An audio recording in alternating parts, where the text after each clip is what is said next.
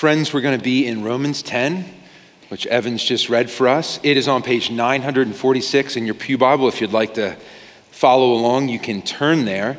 And before we jump in, let me just remind us a little bit about the series we're in by reminding us about these wonderful little bulletins we have. If you go to page 6 in your bulletin, sometimes we'll print just the scripture there.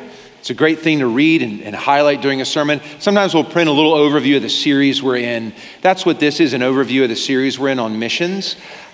You can take this home and look at it. It may help you know what to pray for what we're going to be talking about, and it may help you think about what God may be doing in your life. There's a place for notes on page 7. And I also want you to look at the front page. The front of the bulletin always has a passage of scripture at the bottom. That's the passage that we'll really focus on during the sermon.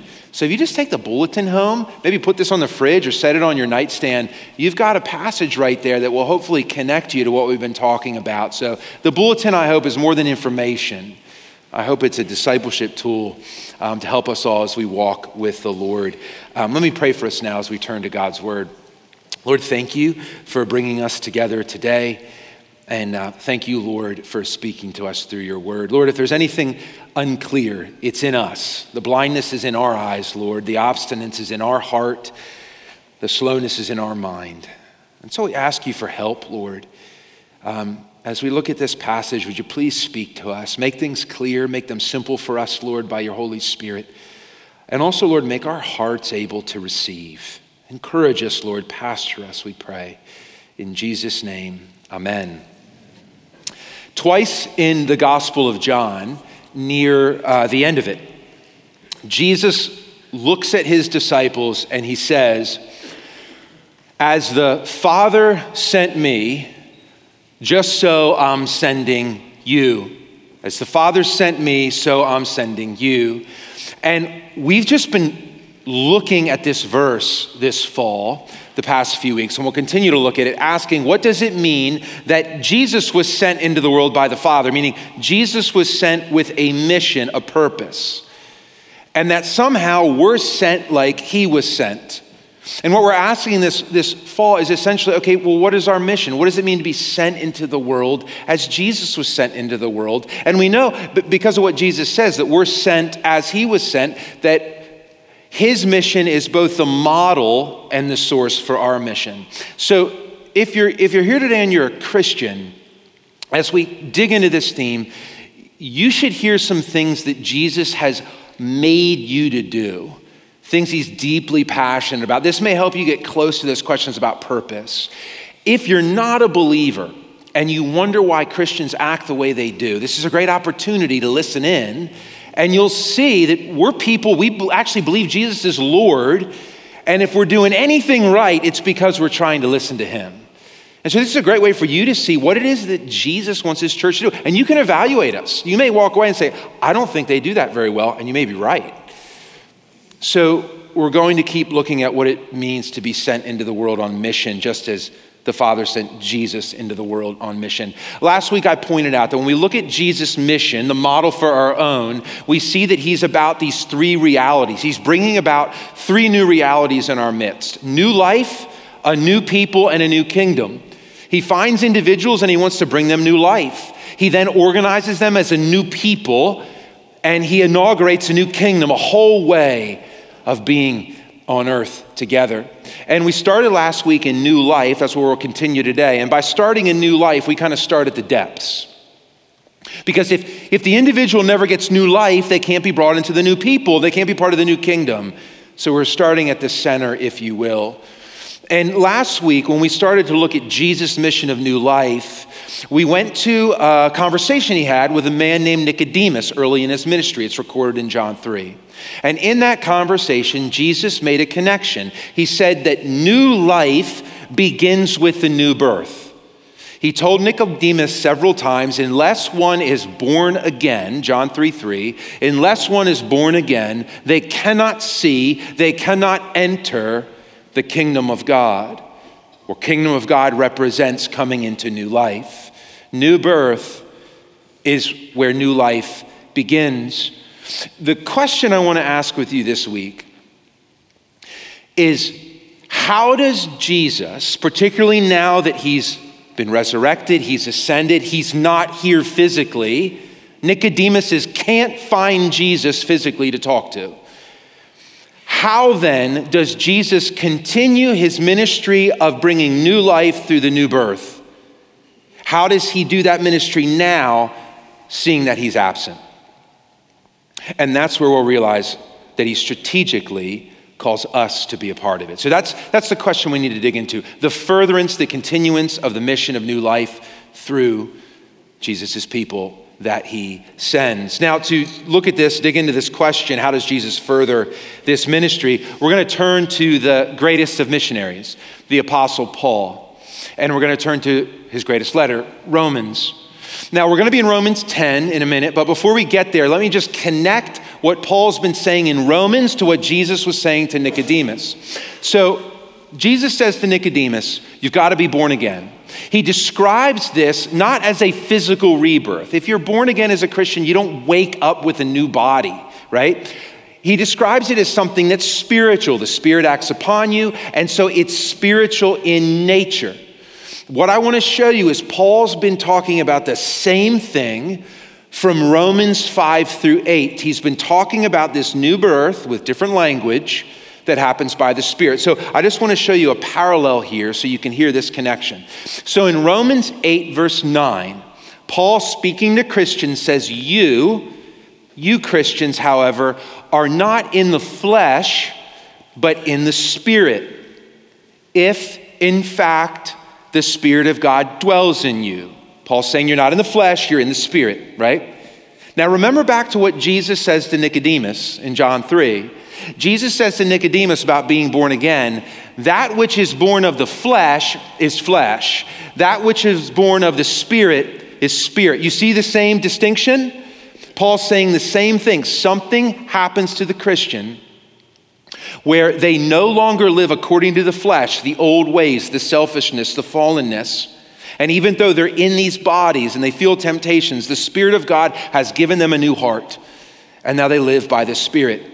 So this is what Paul's talking about, the same thing Jesus was talking about. Now, when Paul gets to chapter 10, what he's going to set before us, sort of like a mechanic peering over an engine, he's going to explain to us the mechanics of how that new birth ends up happening in the life of someone right now, because they can't go talk to Jesus in person like Nicodemus could.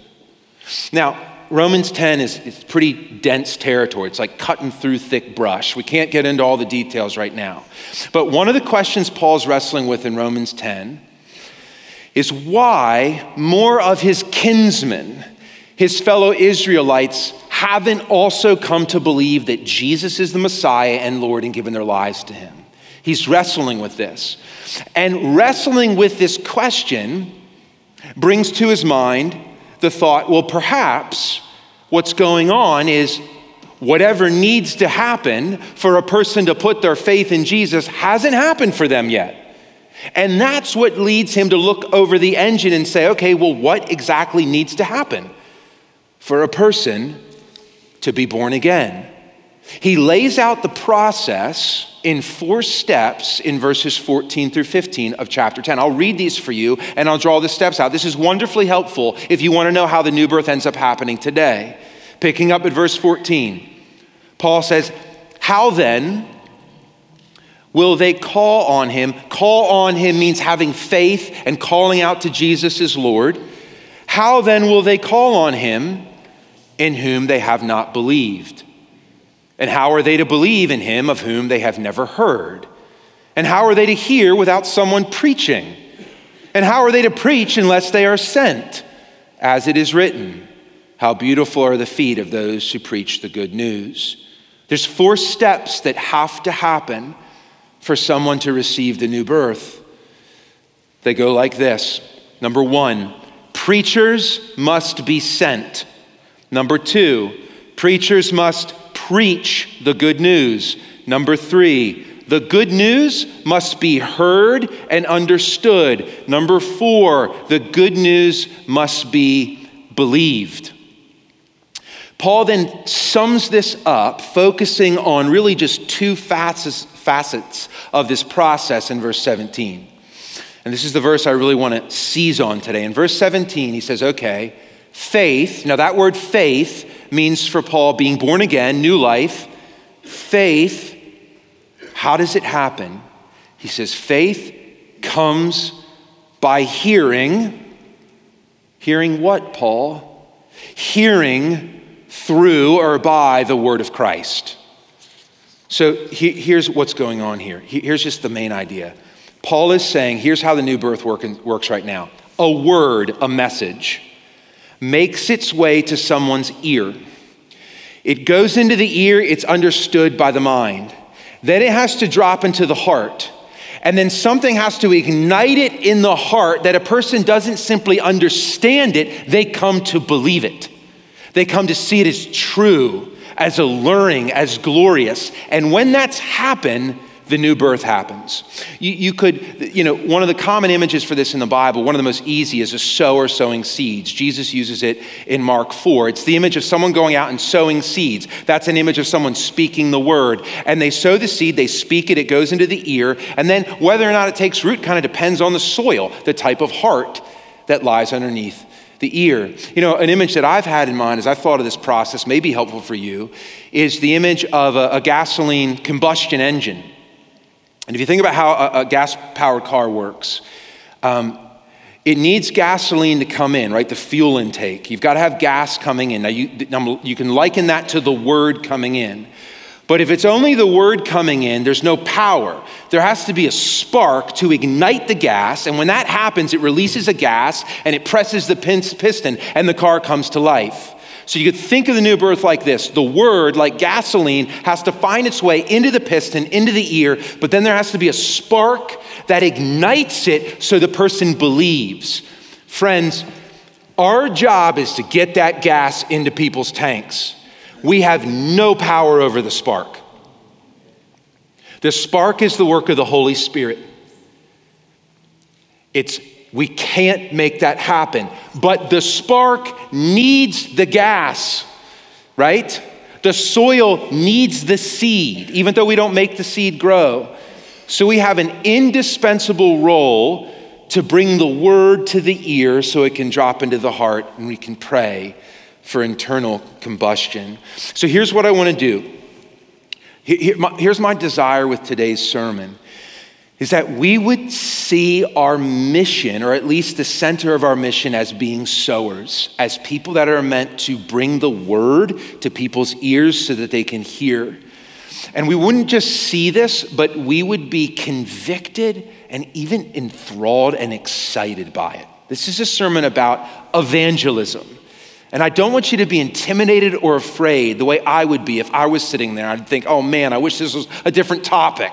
I'm just gonna get through it. This makes me nervous. No, this is the center of God's mission. If you want your life to involve miracle, get involved in evangelism. This is where the Holy Spirit loves to roll.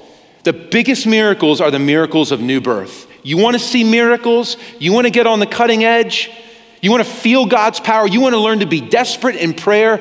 Get in the business of praying that people would hear and believe. So here's what we'll do.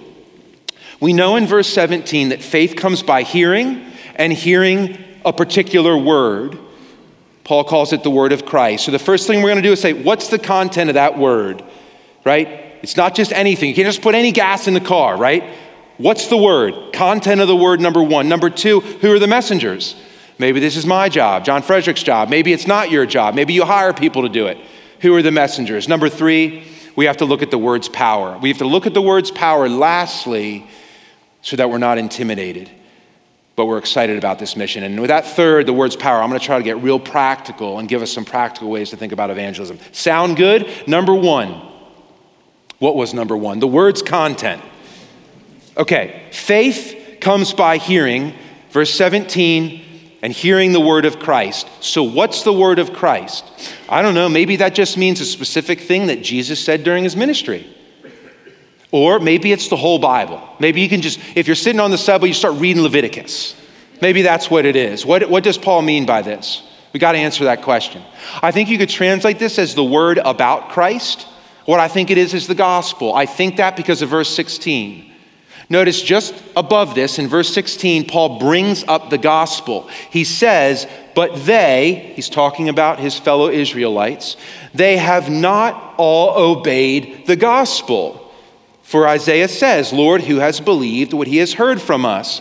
So when he comes in verse 17 and he talks about hearing the word of Christ, it's sitting parallel to the gospel. They're the same thing.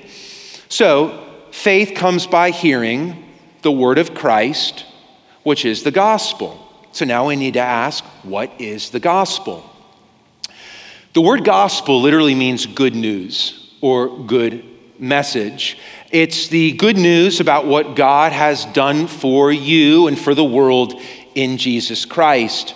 On Monday, I was in Tennessee with a few pastors, and an older pastor who was 74 said to me, you ought to have a 25-word summary of the gospel. And I started trying to do one yesterday when I was writing this sermon. So here's my 36-word summary of the gospel. And it's too long. You'll see as I start to read it, you're going to get lost. But here's my shot.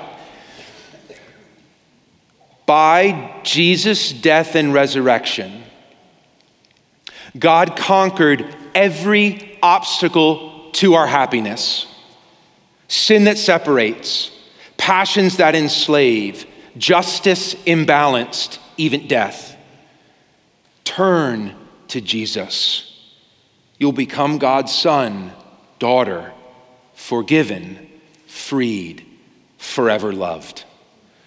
This is good news. In Jesus, God has personally crushed every obstacle to your happiness. That's the good news.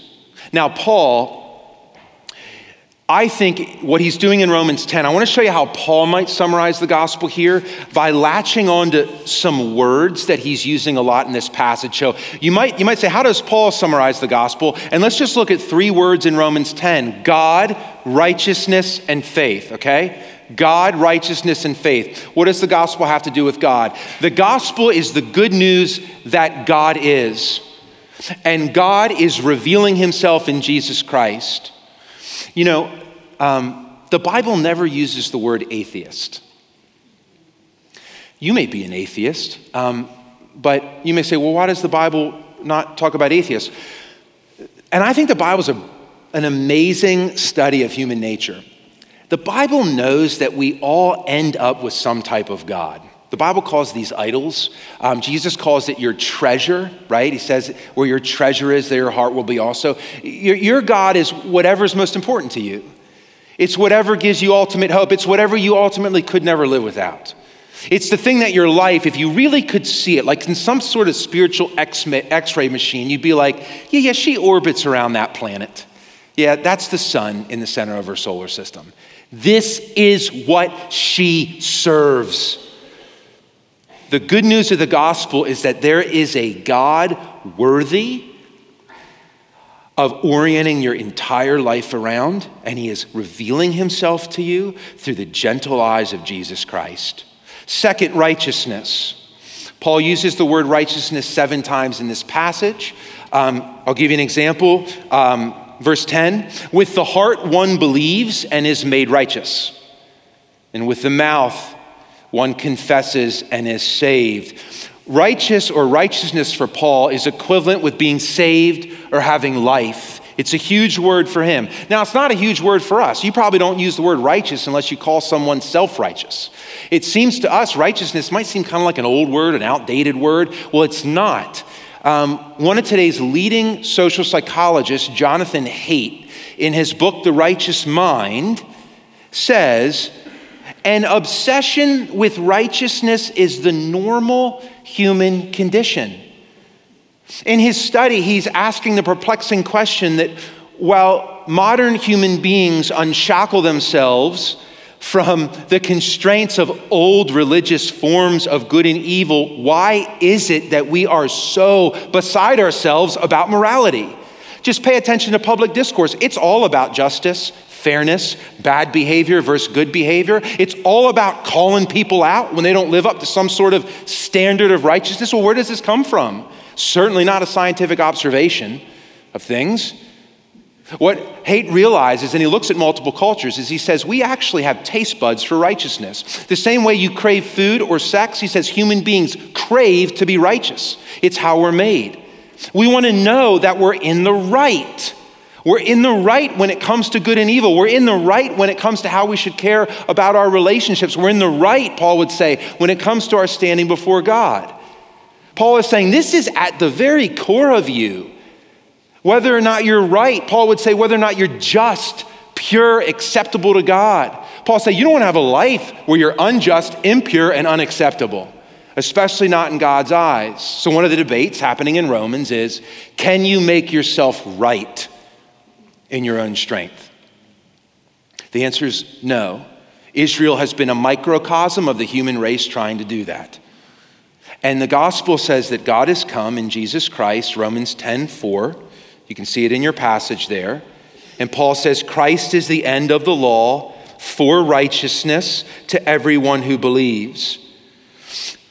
What he means there is that this law, this sense of oughtness and rightness that we can't live up to, Paul says that Christ is the end of it, meaning he completed it, the way you complete a race.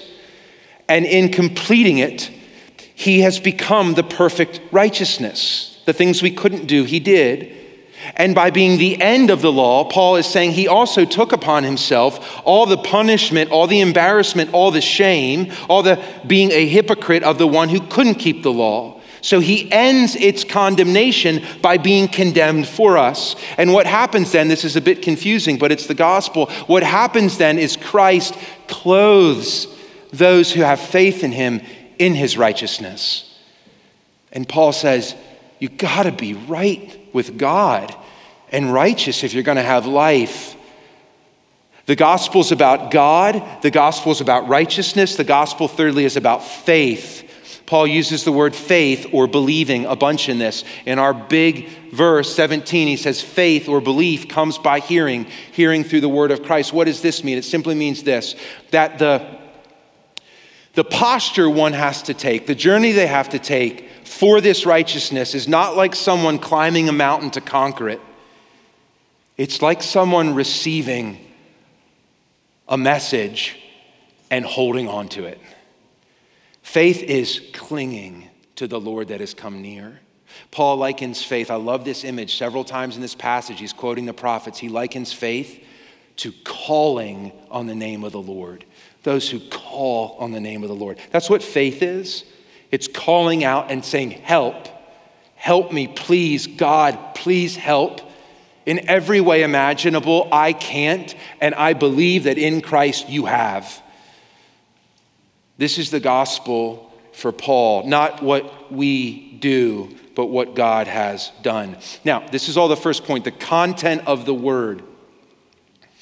Faith comes by hearing about the good news about Jesus. Now, one implication before we move to our second point, one implication about our mission to bring new life. I have often heard people quote this phrase that has been wrongly attributed to Francis of Assisi, which goes, always preach the gospel, and if necessary, use words. Francis of Assisi did not say that. Now, the sentiment here I appreciate. I think what the people are trying to get at is they're like, don't live such a shoddy life that you undermine the beauty of the gospel. Like, be a beautiful person, but the logic is completely wrong. You can no more preach the gospel without words than you can feed your kids without food. The gospel is a word. It's a good message. It's news. It has to go into the ear, not the eye.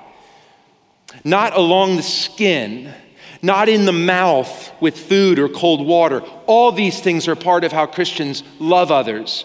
But the decisive thing, remember, Paul says faith comes by hearing the word of Christ. So our mission in this regard will involve speech.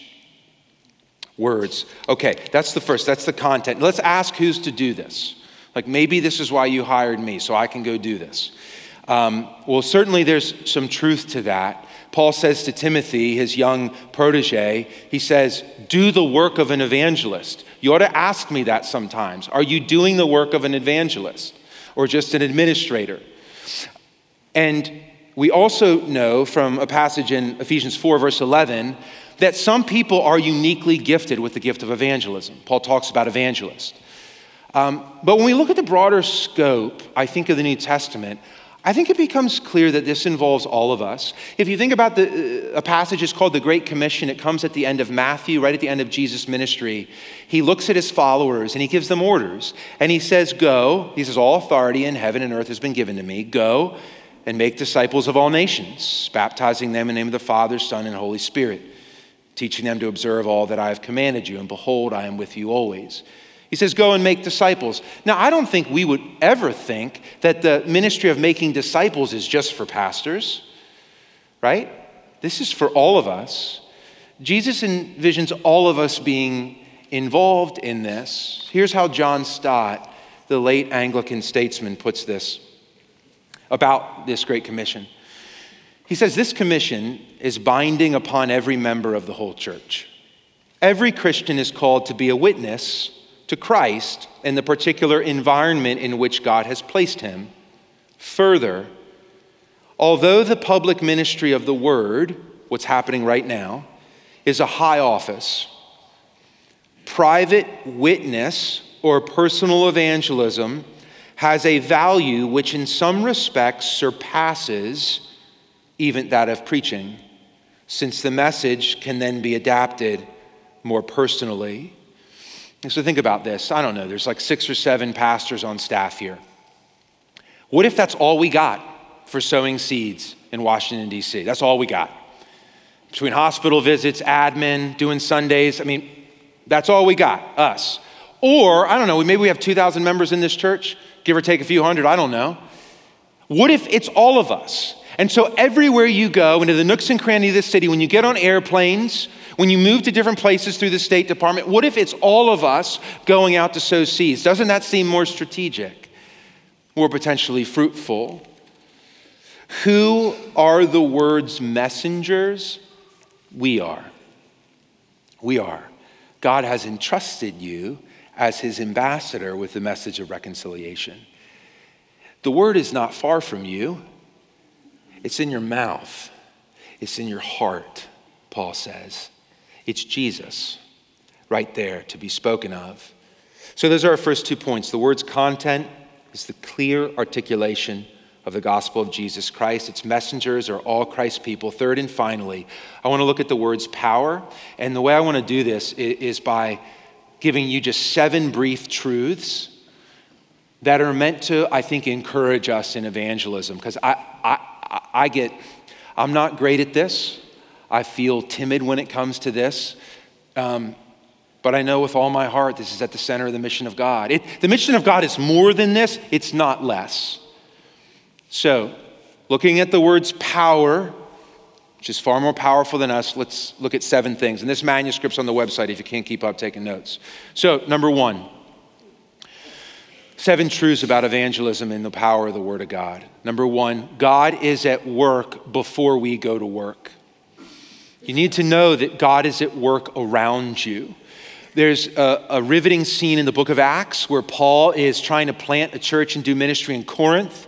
He's getting beat up. He's discouraged. He wants to quit, and he has a vision. This is in Acts 18, verses 9 through 11.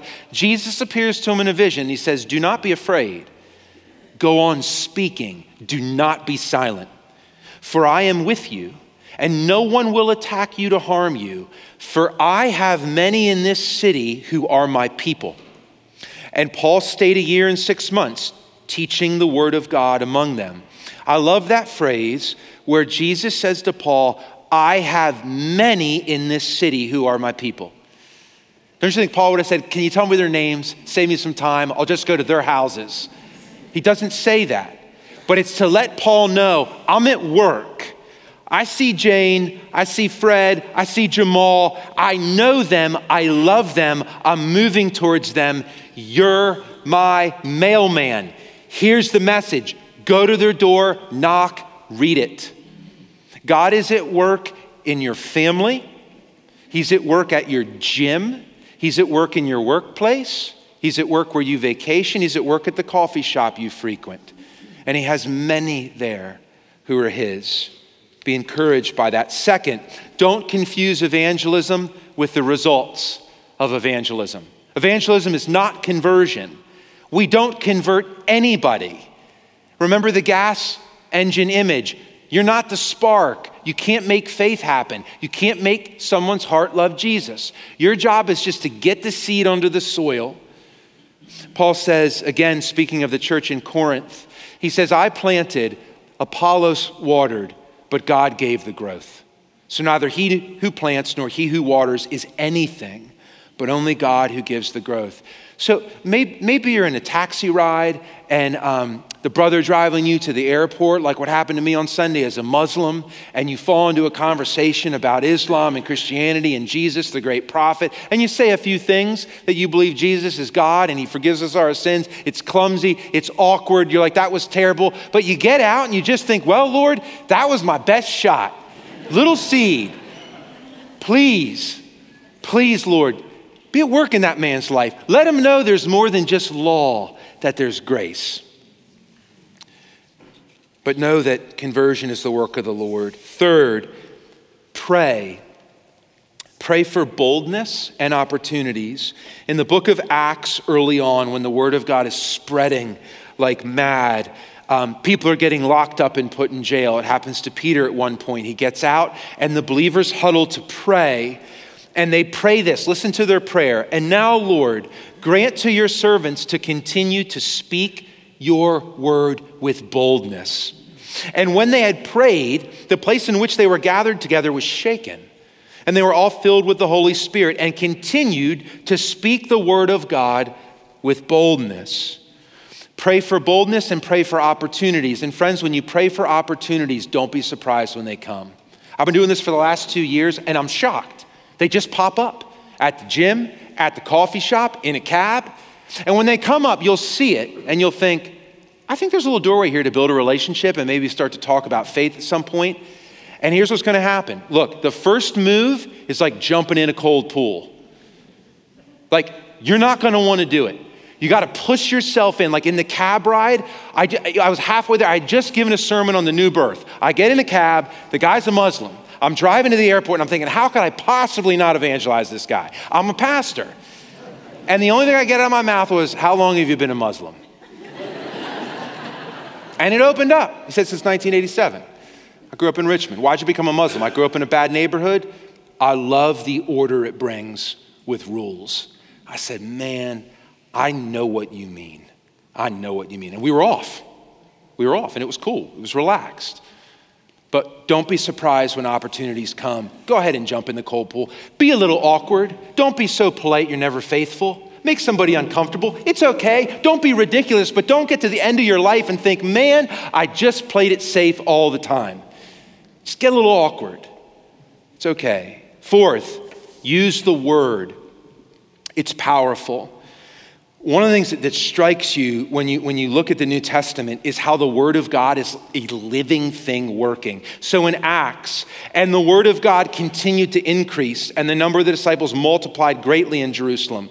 Acts 12:24, but the Word of God increased and multiplied. Paul says to the church in Colossae, he says, since we heard of your faith in Christ, we've been thankful because of the hope laid up for you in heaven. Of this you have heard before in the word of truth, the gospel, which has come to you, as indeed in the whole world it is bearing fruit and increasing. And then he throws in, just as you learned it from Epaphras, our beloved fellow servant. Praise God for Epaphras. He just was the conduit. He brought the word. So if you're in a relationship with someone, friendship, maybe it's a son or daughter or grandkid, evangelizing your kids is one of your first callings if you're a parent. Invite them to look at the primary sources. Treat them with that respect. Say, let's just go to the primary sources.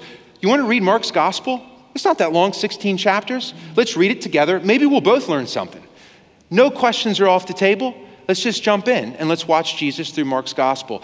And trust I mean, I don't mean this is magic, okay? It still requires reason and thinking and questioning and apologetics, but trust that the word has a power that you don't. So that's fourth, use the word. Fifth, we're wrapping up. Your mission field is where you are until God moves you elsewhere. Sometimes we think, well, I can't really be a missionary. I'm at a public school or I'm at a Christian school. I'll wait till I go to college. That's where people are really sinful. I'll be a missionary. You are where you are on purpose. Michael Green, a great evangelist, estimates that 80% or more of the evangelism in the early church was done not by ministers or evangelists, but by ordinary Christians explaining themselves to their networks of relatives, their close associates. They're hanging out by the well, getting water. They're outside working with the sheep or the goats, and they're just talking with people. These are people they've known for years. So what network has God put you in? What children has he given you? Grandchildren, nieces and nephews. Aunts and uncles, evangelize your nieces and nephews in a respectful way, in a way that lets their moms and dads know what you're doing. But pray into the networks you're in. Sixth, practice evangelism on a friend. We act like this is something that's easy to do. It's super hard. So what you might do is get a friend and say, hey, we're going to do this thing. We're each going to write out the gospel in 25 words or 50, and we're going to share it with each other, and then we're going to practice. You're going to tell it to me, and I'm going to question you. I'm going to give you the hardest questions I can think. I'm going to pick it apart, and I'm going to have you defend yourself on this. And let's do this once a month over coffee. Why not?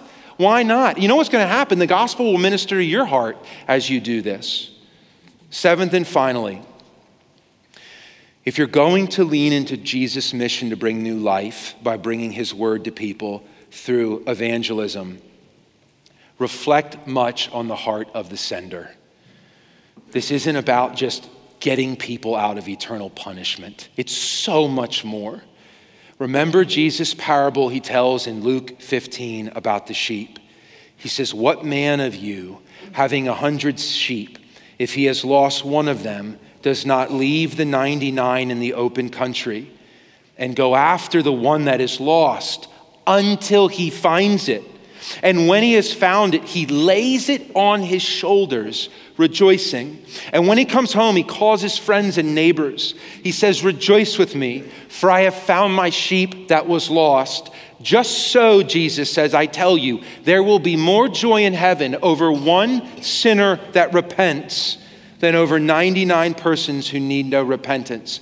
If you could somehow, in flesh, a father's heart for his wayward child, if you could put that into flesh, it would be Jesus Christ. Reflect much on the heart of the sender, the Father in heaven who sent the Son. Why? Because he so loved the world that whoever would believe in him might not perish, but come in and taste and find rest and have eternal life. Faith comes by hearing, hearing by the word of Christ. Lord, we thank you for this tremendous privilege and responsibility you've given us to get the gospel into the ears of so many people. We are afraid, we are too busy, and we prioritize other things. But just like you train David's hands for war, train our hands for spiritual battle. Train our hands to be evangelists. We pray this in Jesus' name. Amen.